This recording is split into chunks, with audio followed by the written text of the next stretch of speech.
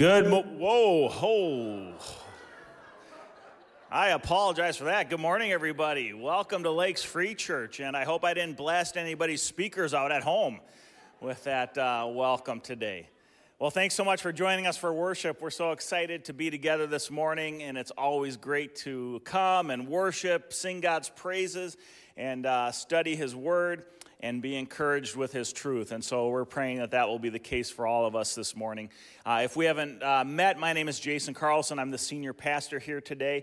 And again, just so thankful you're with us. And I want to say hello to all of you watching at home today. Thank you for joining us online. And we pray that you will be blessed and encouraged by your participation with us as well. Well, we're going to commit this morning to the Lord and ask His blessing upon our worship. So let's do this. I'm going to have you stand for prayer this morning, and then our worship team is going to lead us in some great songs of praise, worship, and thanksgiving as we give honor and glory to the Lord today. Let's pray together. Heavenly Father, we just thank you so much for your goodness, for your faithfulness, for your many blessings. And today, Lord, we commit this morning to you. We pray that you would be honored and glorified as we gather together as your people to praise your name, to lift your name on high. And Lord, we want you to get all the honor, glory, and praise today. For those of us here, Lord, coming into your presence together as brothers and sisters in Christ, we pray that we would encounter you this morning. We pray that you would bless our hearts as we enter your presence and sing your praises. We pray, God, that whatever needs we're wrestling with in our lives, whatever challenges, concerns we're working through today, Lord, that this morning would be just an awesome opportunity for us to be encouraged, be inspired, and to once again be reminded of who you are and your great faith, your amazing grace, and your awesome love. And so, Lord, we just thank you. We praise your name. And be blessed now as we sing your praises. In Jesus' name, amen.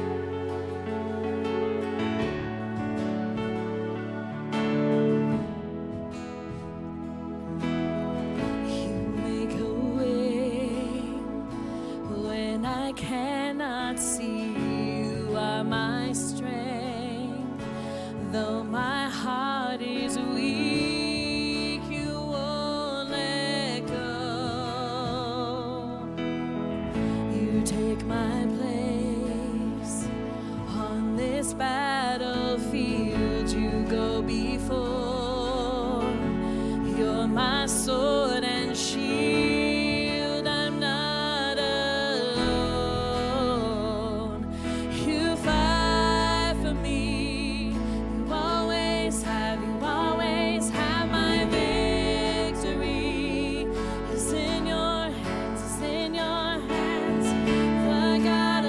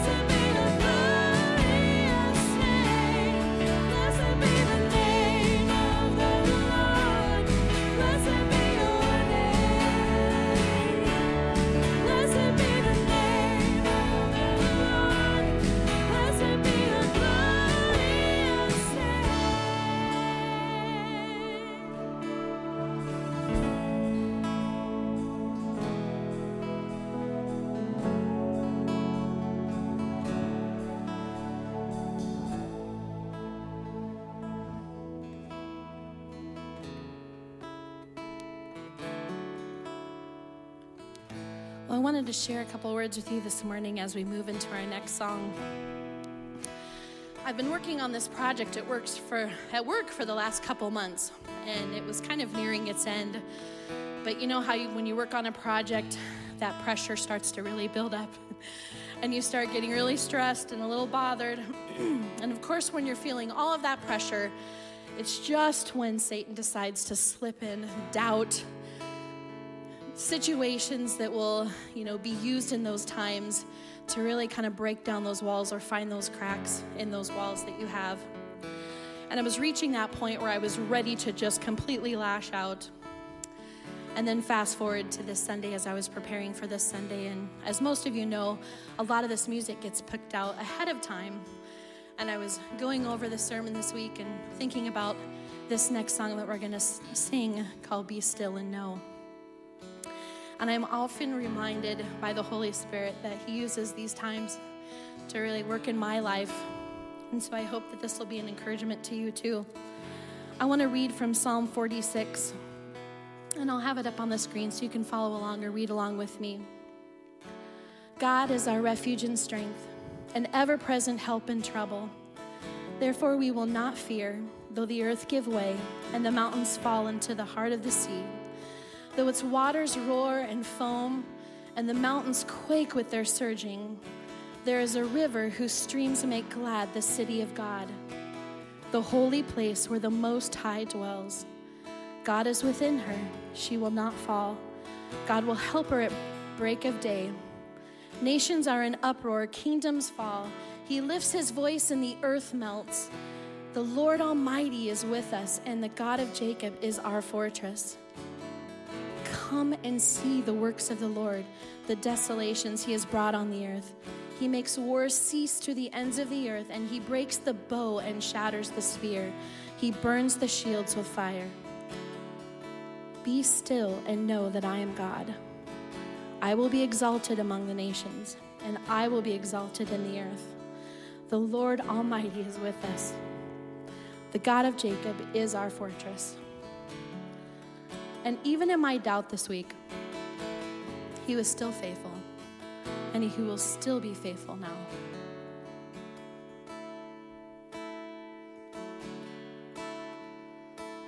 Be still, my soul, the Lord is on our side.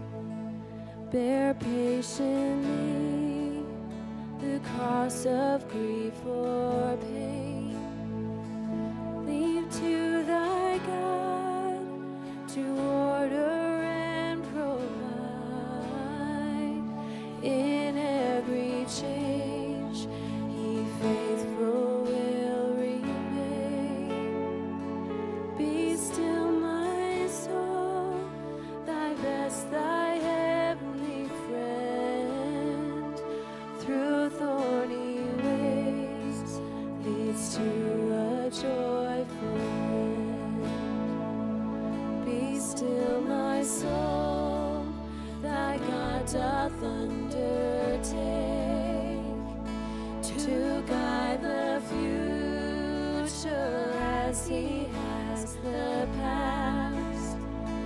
Thy hope, thy confidence, let nothing shake. All now mysterious shall be bright at last. Be still, my soul, the waves and winds still know His voice who rules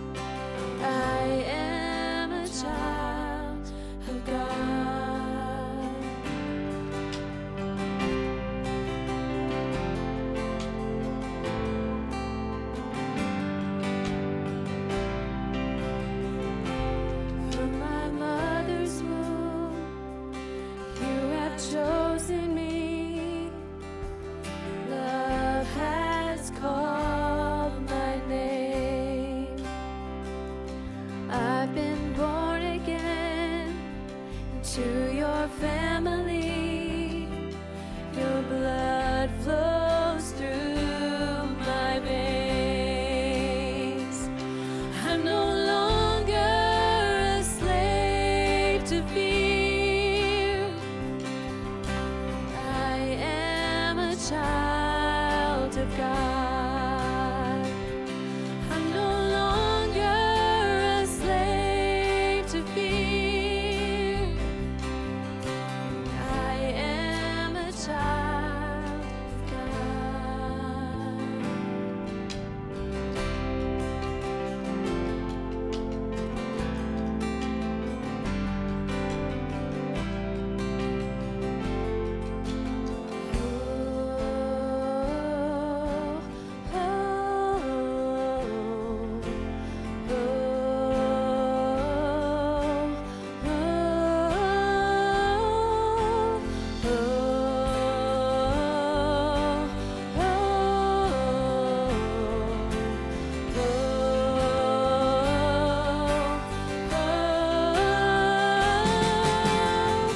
You split the sea so I could walk right through it.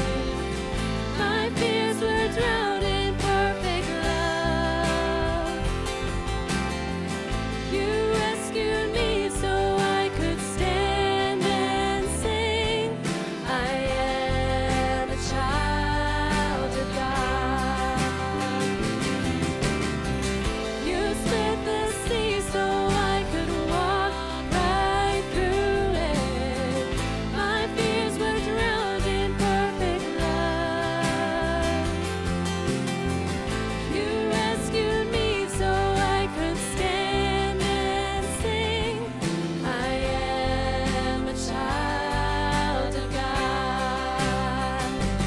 I'm no longer a slave to fear.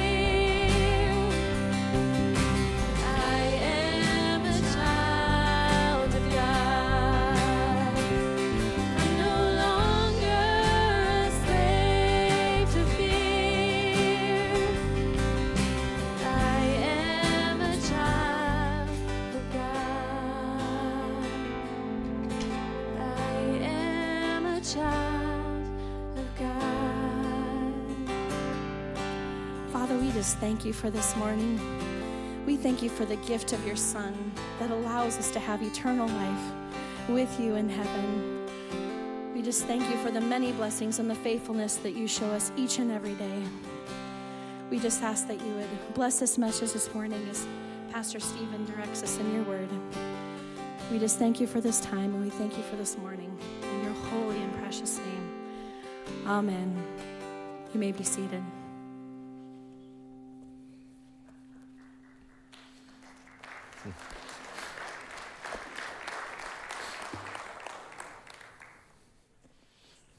Good morning.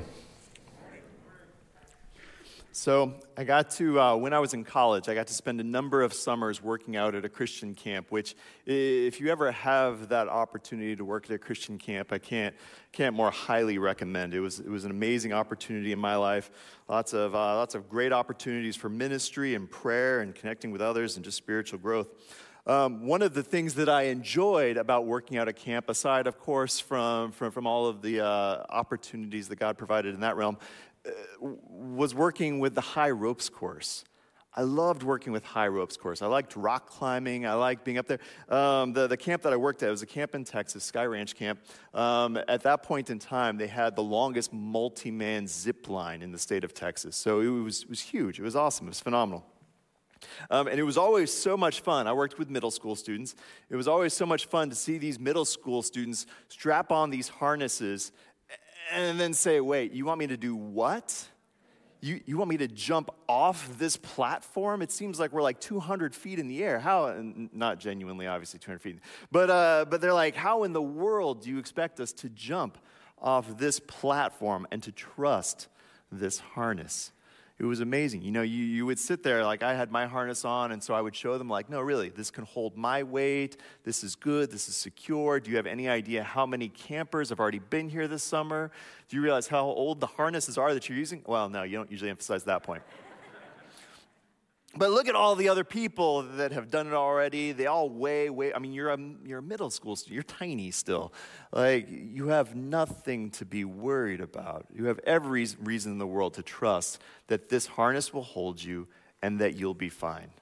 And yet at the same time, and we all know the feeling, probably many of us have experienced that feeling as well, there's this fear and there's this doubt that's in there, this seed of doubt that makes it so difficult. And then every once in a while you end up with a student who almost just freezes up there, just unable to move forward, right? And then you try to work with them, you try to coax them, you try to reassure them, and sometimes they end up going, which is always such a thrill.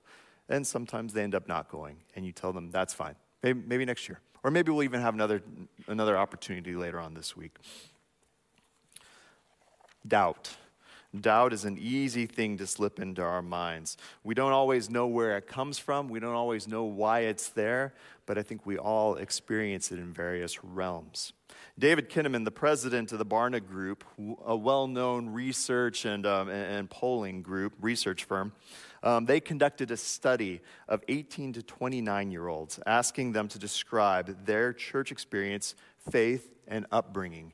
And Kinnaman, after all of his research and kind of looking at this age bracket, came to the conclusion that, at least per his estimations, about 60 to 80% of those who had been raised in the church in kind of those mid-20 years were stepping away from the church and no longer wanted to be identified either with the church or with Christian faith in general.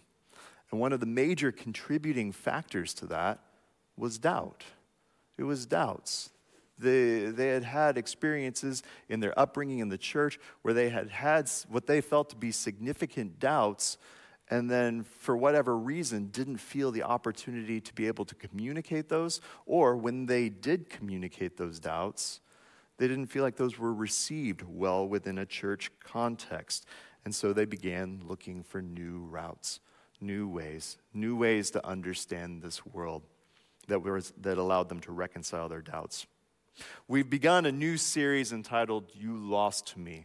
You Lost Me, looking at different challenges that Christianity and the church face in our post-Christian culture that we live in. This morning, we're going to address specifically the topic of, is the church unsafe for doubters? Is the church unsafe for doubters? How is the church responding to those struggling with doubts?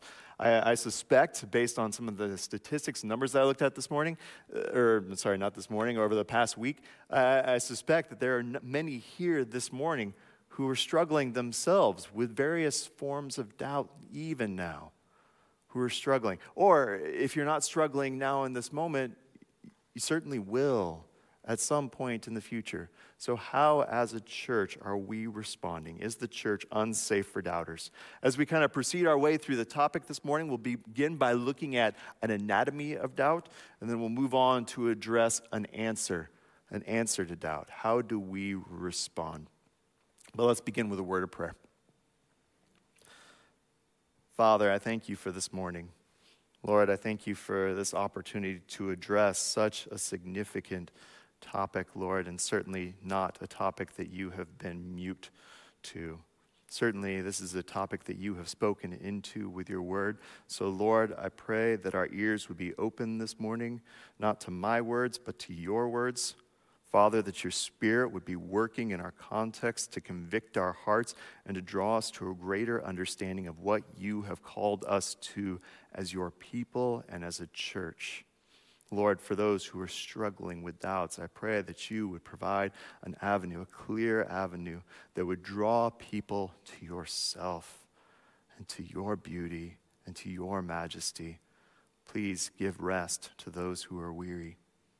Father, please just work during this time. We pray this through your Son, by your Spirit. Amen. So the nature of doubt is a complicated thing, and it can become very philosophical very quickly. Pastor Jason asked me to speak on this topic, and I began reading on it, and I quickly became overwhelmed. There has been a lot written in the past 1,000 years alone on doubt, and I could read a very small fraction of it. So where do we go with doubt? I mean, even just the word doubt probably elicits very different expectations about what this sermon is going to be about this morning, right? Is this sermon about doubting salvation? Or is this a sermon specifically for those who have left the faith? Or is this sermon about, well, I don't know, you fill in the blank. To get our moorings and to find some direction forward, I think it's appropriate that we go back to the beginning. So we're going to begin by looking at Genesis this morning. We're going to look at Genesis. Specifically, we'll look at chapter 3. And hopefully as we delve into chapter 3, as we go back, it will give us some direction on how we can move forward. So Genesis chapter 3, verses 1 through 5, kind of the setup. I presume most of us are pretty familiar with this, but in the very beginning, God has created all things, right? He has created all things, and all of his creation is very good. He has created first man and first woman, Adam and Eve, and he has placed them in the Garden of Eden, and they have everything that they could possibly need to flourish and to be happy, to enjoy the good life. They have it all. God has provided everything that they could ask for. But then we come to Genesis chapter 3, and of course, we find the end of their bliss. Beginning in chapter 3, verse 1, just the first half of verse 1. Now the serpent was more crafty than any other beast of the field that the Lord God had made. All right, so many of you are asking already, if this is such a perfect garden, why is there a snake in my garden? If there's a snake there, this place can't be all that great, right? There is a snake, and God indeed had made the snake, and we know that God made all things good in the very beginning. We also know, thanks to the later revelation of Scripture, later revelation of Scripture, this wasn't just any normal snake, but this was actually Satan himself who had crept his way into the garden. Satan was there because he had a devious plan in mind. He was going to do something significant to hurt the work of God that he had begun, and specifically by attacking man and woman. So the passage tells us that the serpent is more crafty than any of the other beasts that the Lord had made. So already we are getting a sense that something negative is about to happen. Verse 1 continues. The snake approaches the woman, and he said to the woman, "Did God actually say, 'You shall not eat of any tree in the garden'?" You shall not eat of any tree in the garden. The snake challenges Eve. Now, this first challenge that the serpent makes concerning God is specifically targeting God's word. Did God really say that? Notice how he does it. He takes what God had told Adam back in chapter 2, verse 17.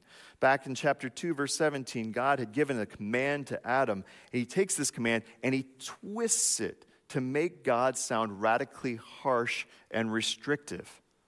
He makes him sound almost mean. Now, if you go back to 2:17, God had told Adam that he could enjoy every tree of the garden. But notice what the serpent did. The serpent only focused on what he couldn't do. But really, what God had said, you can enjoy every tree of the garden, and then provided one singular exception. It's also worth noting at this point that in Satan's deception, in his challenge, he's changed the name of God here. Up until this point in time in your Bible, it had been calling God the Lord God. The Lord there, when it's written in all caps like that, all capital letters, that's another way of our English text representing the Hebrew name Yahweh, which is God's personal name. Up until this point in time, God had been represented as being personal and being relational. Satan is slowly distancing God by using only the name Elohim for God. He's making him seem less relational. So even now, the serpent subtly begins to sow this new concept into Eve's mind that maybe their good creator who had done good things for them was really actually a restrictive and harsh and relationally aloof God. Maybe he wasn't so good after all. She responds in verses 2 through 3. The woman said to the serpent, "We may eat of the fruit of the trees in the garden, but God said, 'You shall not eat of the fruit of the tree that is in the midst of the garden. Neither shall you touch it, lest you die.'" The woman responds appropriately. She pushes back against his temptation, almost quoting 2:17, but with some suggestive changes. She notes that they may eat the fruit of the trees, but she doesn't say it quite as strongly as God himself had said it. God had said every tree, right? God says it more strongly when he says it. She also adds an extra command that God had never given them. She notes that she and Adam, aren't to even touch the tree in the midst of the garden, while God hadn't actually made that suggestion. So she actually goes a further step and makes God seem a little more restrictive than what he actually was. Also note here that she's following Satan's lead. Notice what she refers to the Lord God as. Only God here. Again, all the way up until this point in time, it had been the Lord God, but now the language transitions to just being God. It's subtle, but even Eve's response could be read as kind of a gradual acquiescence to the serpent's narrative of a harsh and distant God. Verses 4-5, Satan sees his opportunity and continues to cast seeds of doubt with a second challenge. He reads, "But the serpent said to the woman, 'You will not surely die, for God knows that when you eat of it, your eyes will be opened, and you will be like God, knowing good and evil.'" The serpent's second challenge, then, is directed against God's word and his character. While his first challenge was subtle, and it was expressed almost through kind of a surprised curiosity, like, did he really say this? Really? Almost a surprised curiosity. This second challenge is direct. He claims that God's words and his promises are wrong. Adam and Eve would not die. He's basically claiming that God's word isn't even trustworthy. And God's word isn't trustworthy because ultimately God himself is not good. That's at the core of his claim here. You can't trust God's word because God himself isn't trustworthy. He isn't good. He claims that God is fearful of others becoming like him. Originally portraying God as harsh and restrictive, now God is portrayed as not being good. He's conniving. He's fearful. And for the first time, woman doubts God's goodness, and she doubts his motivations.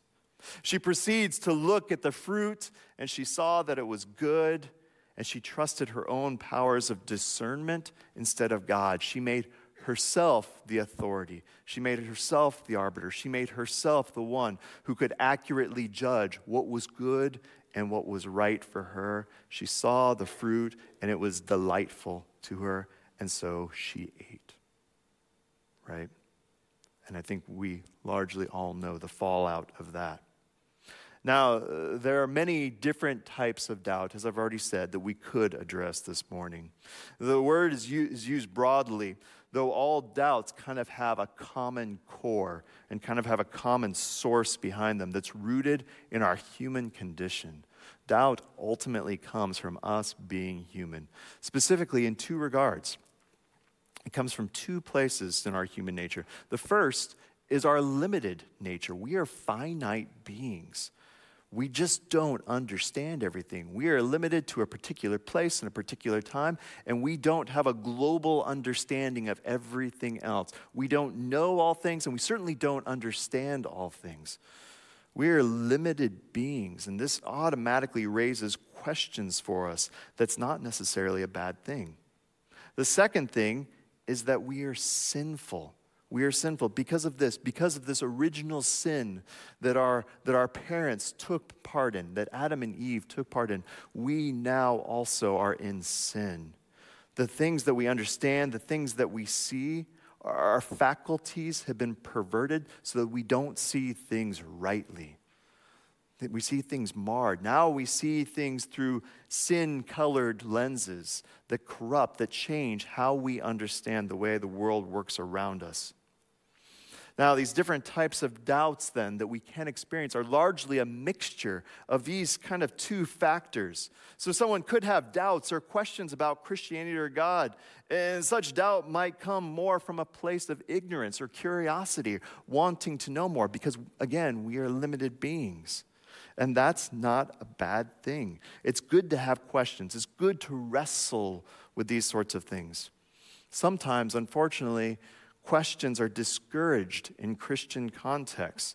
And instead, people will talk about how we just need to have a simple faith in such a way as to mean that we need to discourage deeper thinking, which I think can really be a travesty to someone's spiritual growth. Questions can be a major source of growth for someone. I became a Christian as a young adult, and I remember I was filled with questions, all sorts of questions, ranging from doubts to curiosities, but I was just full of questions. And I remember, thankfully, I was rooted in a solid church that really desired to tackle those questions and really desired to raise up mentors who were willing to kind of walk through those things. But I do remember on one occasion where I went to one individual in the church and I was just kind of wrestling. He was a small group leader, and I asked him the question, and he immediately shot me down and told me that it was an immature question and that I just needed to trust more. And I remember walking away from that interaction totally blindsided because I didn't feel like my question came from a bad place. I felt like it was a very genuine question of trying to understand God better. But here, this older, more mature believer had just told me that it was actually a mark of my immaturity. Not really sure what to do. I went and I asked someone else, who was thankfully far more helpful. And I remembered not to go back to that brother again for questions like that. I'd go to him for other things because he was still a brother who loved the Lord. But my questions didn't go to him anymore. They went someplace else. And asking questions like that and wrestling through things like that were a major source of growth for me. On the other hand, sometimes people will express doubts, but they aren't real doubts. They aren't real doubts because the asker has already made up their mind on what they feel the answer is. They're not genuinely seeking answers anymore. Thus, their doubts are a little bit more disingenuous, either acting as kind of barbs that they're trying to frustrate other people with, or potentially just a way of avoiding personal conviction. Now, both forms of these doubt would be good for discussion. And certainly these various forms of doubt aren't wholly distinct from one another. There's a significant amount of overlap in what they mean and how we address them and such. But this isn't the sort of doubt I really want to focus on this morning. I want to focus more on what we see in Genesis 3, which, again, isn't wholly distinct from the others.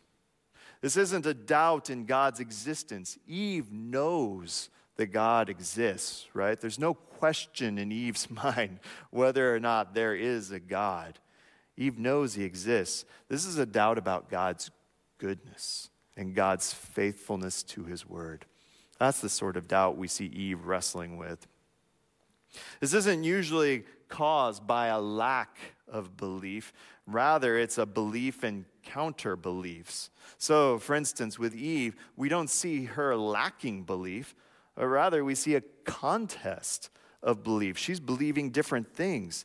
She ultimately believed that she was more reliable to make her own decisions than God. She doubted his goodness and thus his reliability. And so she made herself authoritative over him, acting according to what she felt was best.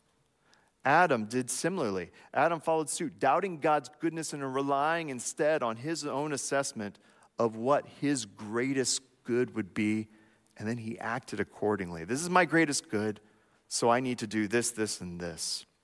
We see this theme played out not just in Adam and Eve, but we see it in Abraham, Isaac, Jacob, Moses, David. We see it happen over and over again in God's people. God's people have a long track record of doubt. We're really good at doubting.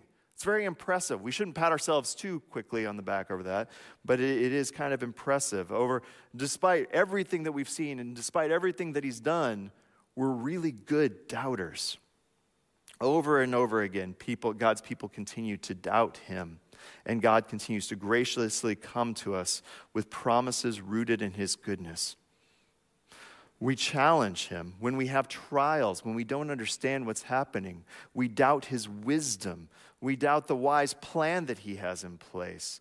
We ask questions like, look at all the things that are going wrong in my life. How can there be a wise God who has a good plan? We doubt his goodness as things continue to unfold against us in life, or what we feel to be against us in life. We continue to raise our fist and shake it at him and say, this can't be from the Lord. God can't have a good plan. Or at least that's how we act. We ask questions like, how could this possibly happen if God's good? We doubt his presence. We doubt that he is with us, because if he is with us, then how could we feel so alone in the midst of our trials, in the midst of our circumstances, in the midst of our hardships? But he has promised that he is with us. And we can trust because he is good. All of these are a mix of theological and practical doubts about God's goodness and his promises to us. We see them in our first parents, and we certainly see them continuing to work themselves out through church history and through our own lives. Over and over again, we see evidence that the apple hasn't fallen too far from the tree. Pun somewhat intended. So then, how do we respond? How do we then respond to those of us struggling in the midst of doubts? Well, there's probably a couple different ways. I want to address one in particular first, because this was originally framed as, is it safe to be a doubter at church? And I think one thing to note quickly about that is kind of the concept of safe. Is it safe? Safe can mean a lot of things, but I want to push back on this idea of safety. I don't think church is supposed to be safe. I don't think church is supposed to be safe. Not for doubters, and certainly not for anyone else. There is nothing safe about church. If you want safety, go join a country club. If you want safety, go find a group of people who look exactly like you, who think exactly like you, and who only reaffirm the things that you already believe. If you want safety, go find some of them, but that's not what you're going to find here. That's not what you're going to find in the church. Rather, in the church, you're going to find ministries that are going to tell your kids about people on the other side of the globe in hostile regions who don't know the gospel. And they're going to tell your kids about them, and your kids are going to grow up and maybe want to be missionaries, and you're going to want to go tell those people. And that's not safe. Okay? Or potentially here, sitting in the midst of this congregation this morning, hearing God's word, your heart is going to be convicted. And you're going to go out and you're going to live life a little differently. And again, that's not safe. That's going to lead to hatred. People will hate you. We live in a culture that is hostile to Christianity. If you are convicted by God's word, if you live out God's word, then that won't be safe. You will be hated. Your neighbors might not like you. You might have trouble at work. God's word actually works to divide families. Or do you know that? That's not a safe thing. The church is not a place where we can come and find safety. The church is a place where we come and we see Christ, and there's nothing safe about that. The church is a place where we come to hear God's word, and there's nothing safe about God speaking to us. That's not a safety thing. Hebrews tells us that God's word divides joint and marrow. Does that sound safe to you? That's not safe. This isn't supposed to be a safe place. So no, this isn't a safe place for doubters, but it's not a safe place for anyone else either. Come here if you want answers. Come here if you want to be in a company of people who also struggle with doubt. Come here if you want to be in a company of those who continue down the road towards our God, which is not a safe road, but it's a good road. So no, I don't think the church is safe for doubters, and I certainly hope it never becomes a safe place for doubters, or certainly for me. So then how is the church to respond to doubters? How does God's word tell us that we as Christians need to respond in the midst of doubt? What is his answer? Well, let's turn to a different passage to get some direction. Let's look at Mark chapter 9. Mark chapter 9, verses 14 to 27. I'll read, beginning in verse 14. And when they came to the disciples, they saw a great crowd around them, and scribes arguing with them. And immediately all the crowd, when they saw him, were greatly amazed and ran up to him and greeted him. And he asked them, "What are you arguing about with them?" And someone from the crowd answered him, "Teacher, I brought my son to you, for he has a spirit that makes him mute. And whenever it seizes him, it throws him down, and he foams and grinds his teeth and becomes rigid. So I asked your disciples to cast it out, and they were not able." And he answered them, "O faithless generation, how long am I to be with you? How long am I to bear with you? Bring him to me." And they brought the boy to him, and when the spirit saw him, immediately convulsed the boy, and he fell on the ground and rolled about, foaming at the mouth. And Jesus asked his father, "How long has this been happening to him?" And he said, "From childhood, and it has often cast him into fire and into water to destroy him. But if you can do anything, have compassion on us and help us." And Jesus said to him, "If you can, all things are possible for one who believes." Immediately the father of the child cried out and said, "I believe, help my unbelief."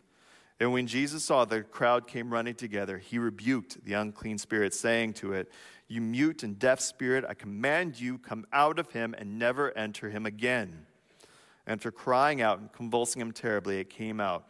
And the boy was like a corpse, so that most of them said, "He is dead." But Jesus took him by the hand and lifted him up, and he arose. Just kind of a brief summary of what we just read. Father, seeking healing for the demonic influence in his son, has reached out to Jesus and his disciples.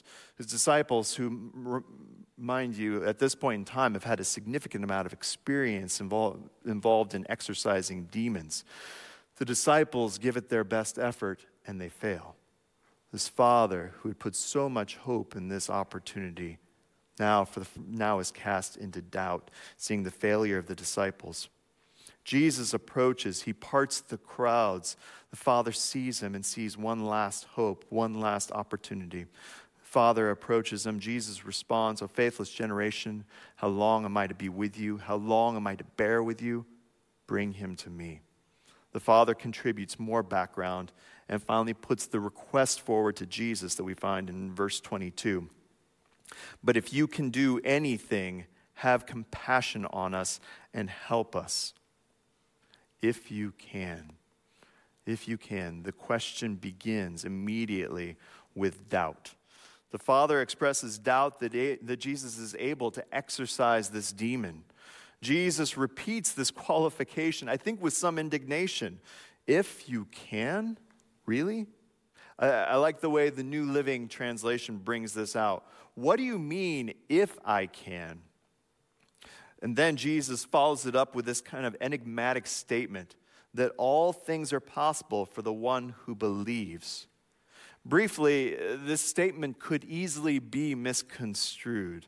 Some have interpreted it as though a believer can do all things if they just believe enough. That's the way some have interpreted this passage.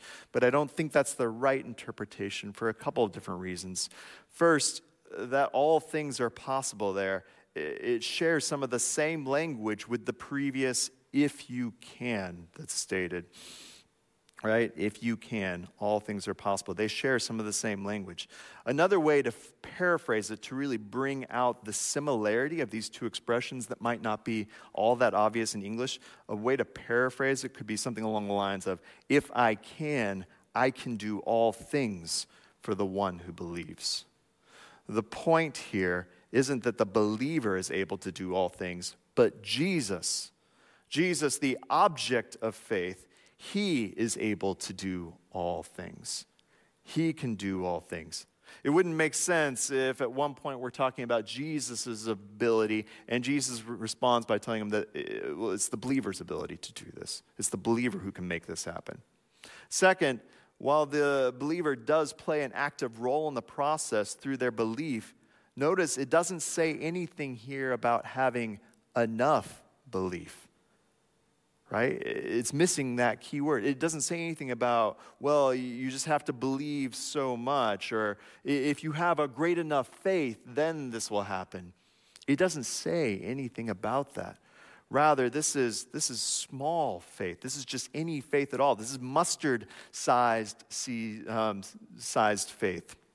This is an infinitesimal amount of belief. So again, it's not the belief of the believer as much as it's the object believed in. Mustard seed faith isn't about great faith. It's faith in someone great. So Jesus here extends a gracious promise to this broken, doubting father. And the father responds with one of my favorite statements of faith in the New Testament. The father responds, I believe, help my unbelief. I believe, help my unbelief. The first part of the expression is a conscious decision to believe in the midst of a wavering faith. And the second part is an ultimate expression of faith. It's funny because we would read that second part and maybe think that it represents a lack of faithfulness, but I think genuinely it's actually even a greater expression of faith. Because it throws itself on its face, prostrate before Jesus, saying, I need you to do this. A genuine act of faith, it relies on God to do what this father couldn't do on his own. It's a statement that puts all of its trust and all of its hope in Jesus to accomplish this. It is the opposite of someone coming to Jesus saying, no, I've got this. I'm good. I've got this under control. I know what I'm doing here. All right, sorry, Jesus. I had a slight misstep. I get it. But I've got it under control now. Now I've got great faith. I've arrived. It's the opposite of that. This is what faith looks like. I believe, help my unbelief. The Father has doubts, but Jesus is bigger than those doubts. Now, the important point here for our purposes isn't so much this doubting father. Rather, the thing I really want to emphasize is Jesus' reaction here. How does Jesus respond? Barnabas Piper, in a recent book, just came out a few years ago on doubt. He points out three key components in Jesus' response here. Three things that I think are helpful for us. First, Jesus is approachable. He's approachable. Jesus has requested them to bring him the child, right? Jesus actually beckoned for him. Jesus doesn't put hurdles in this man's way. There's no demands to believe more. There's nothing like that. Jesus makes himself available for those who are struggling with doubt. He's available. Second, Jesus is compassionate. He's compassionate. He corrects, but he doesn't condemn the man. Right? I love that both of those elements are there. There's a correction, but it's a gentle correction. He's not condemning the man. Jesus corrects the father because, of course, Jesus is able, but he doesn't just leave the father for his wrong statement. He doesn't turn the father away. He doesn't refuse to do this miracle because of the misstep of the father. Jesus is patient and long-suffering, even in the midst of this father's doubt. He is gentle and lowly, and he meets the Father exactly where this Father is at. Third, Jesus provides exactly what this Father needs. He gives him exactly what he needs to overcome his doubts.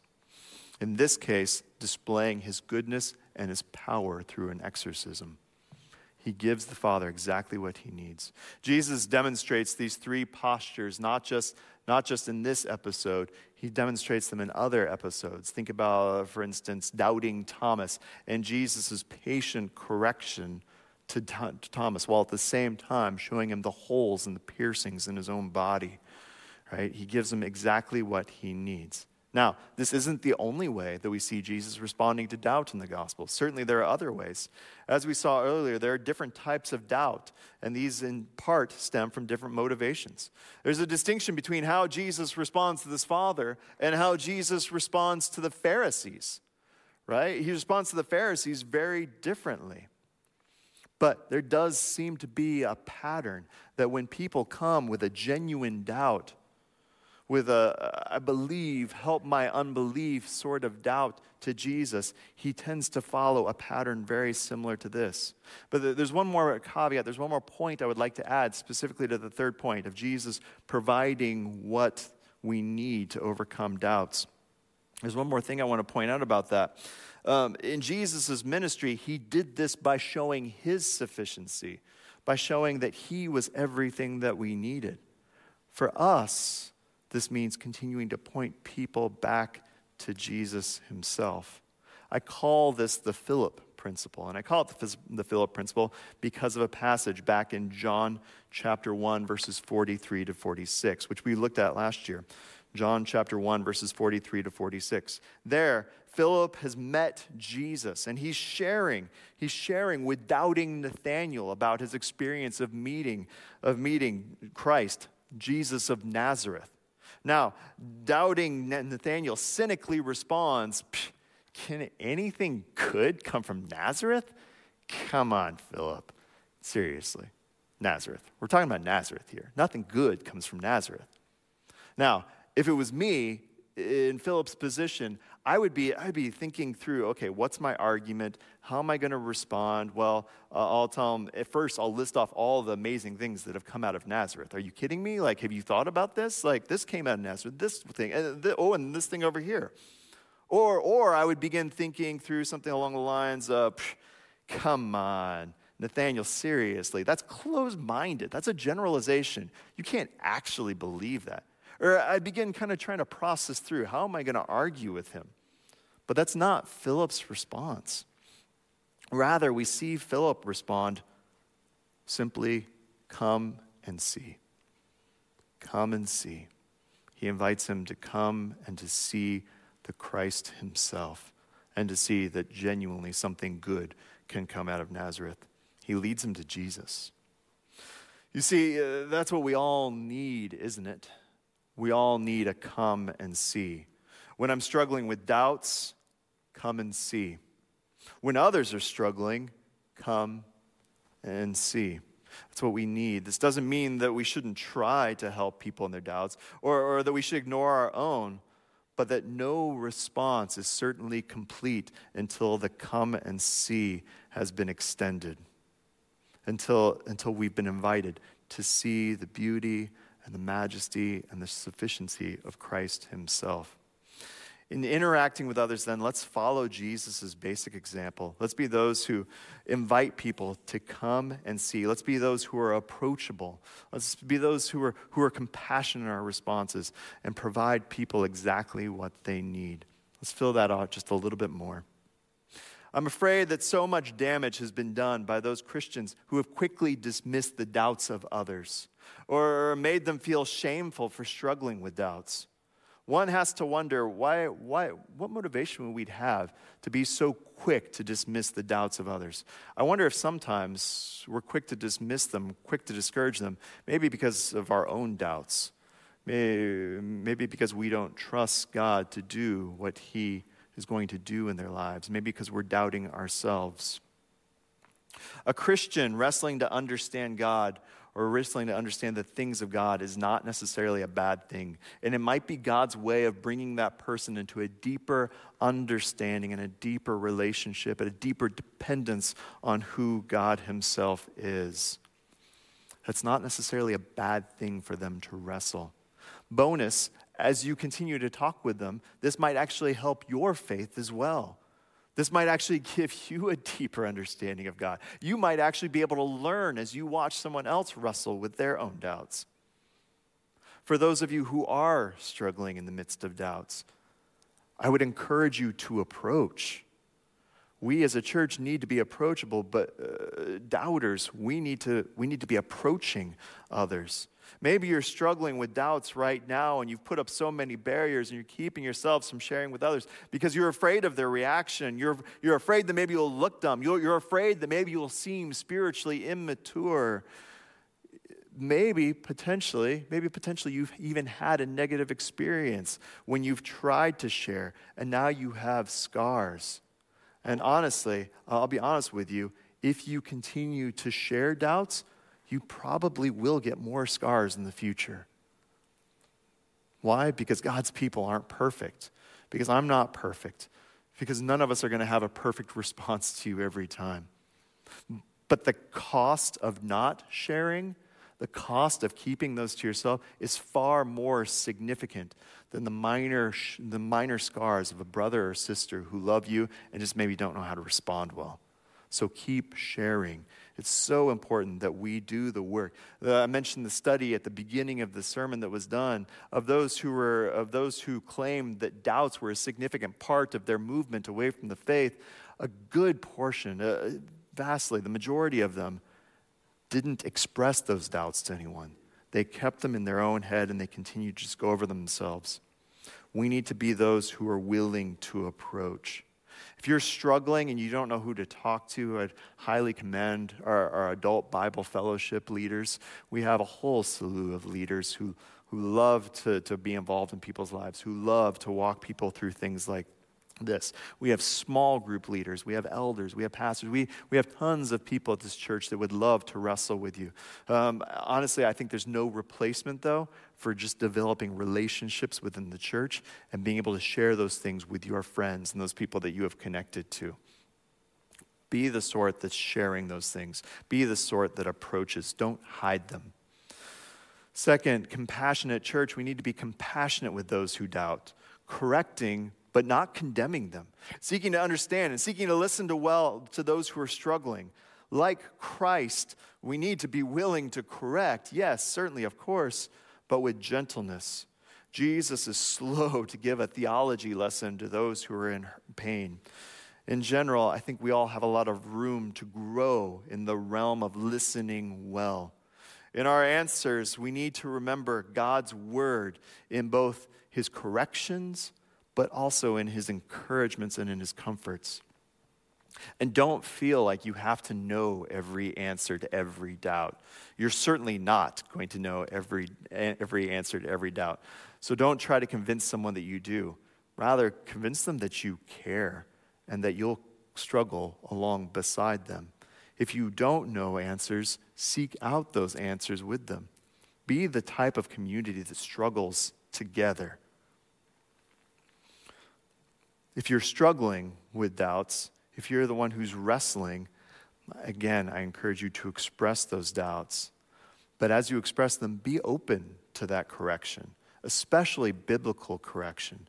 Seek out guidance.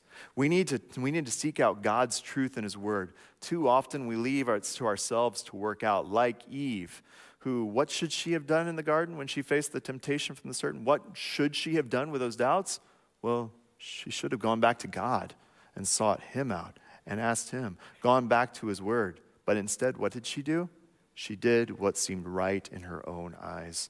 And what was right in her own eyes was that the fruit looked delightful. It looked good. And so she took part in it. We need to be those who are going back to God instead of processing through it on our own. And finally, third point, providing what a person genuinely needs. Church, we need to be confidently pointing people towards Christ because he ultimately is our greatest need. I believe, help my unbelief, right? How often do we meet someone who's struggling with doubt and we offer to pray for them, but we don't actually offer to pray with them? Let's be with them as we approach Christ together. Maybe not even one time praying with them. Maybe checking back in and praying with them. Are we willing to genuinely walk this road with someone? For those who are wrestling, what if you went to Christ and said to him, I believe, help my unbelief? What would have happened if Eve had done this herself? I believe, help my unbelief. There is only one person who can fully deal with your doubts, and that is Christ himself. The reality is that oftentimes our good answers, even good answers, won't allay all of your doubts. We have to make a decision in the midst of our doubt, like the Father did, and cry out for help. So let's be a church that's not afraid of doubts. Let's be a people who, with transparency, go to one another for support. Let's be a people known for compassion, for compassionate responses to one another in the midst of our trials, in the midst of our circumstances. Let's be a people driving hard after our greatest need, Jesus. Not like a whitewashed tomb, but as those who are genuinely in need of help with their unbelief. Let's pray. Father, I thank you so much for your word. Lord, I pray for all of those who are struggling here today with doubt, who are struggling and don't know where to turn. Father, I pray that you would just make the road clear before them. Father, that they would seek out others within your body to help, to wrestle along beside them. Father, that they would come to you and to your throne seeking out answers, that they would be quick, not just to continue to process it in their own minds and in their own hearts without ever actually going to the source of truth and the source of understanding and the one who is authoritative over all things. Father, please just make it clear. Please just give us a path to follow. Please help us to wrestle together. Father, we believe. Help our unbelief. We pray this through your Son and by your Spirit. Amen. Please stand for our benediction.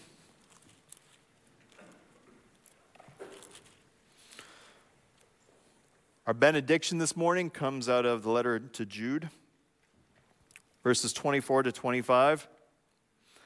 Now to him who is able to keep you from stumbling and to present you blameless before the presence of his glory with great joy, to the only God, our Savior, through Jesus Christ our Lord, be glory, majesty, dominion, and authority before all time, now and forevermore. Amen. Go in the grace and peace of our Lord Jesus Christ.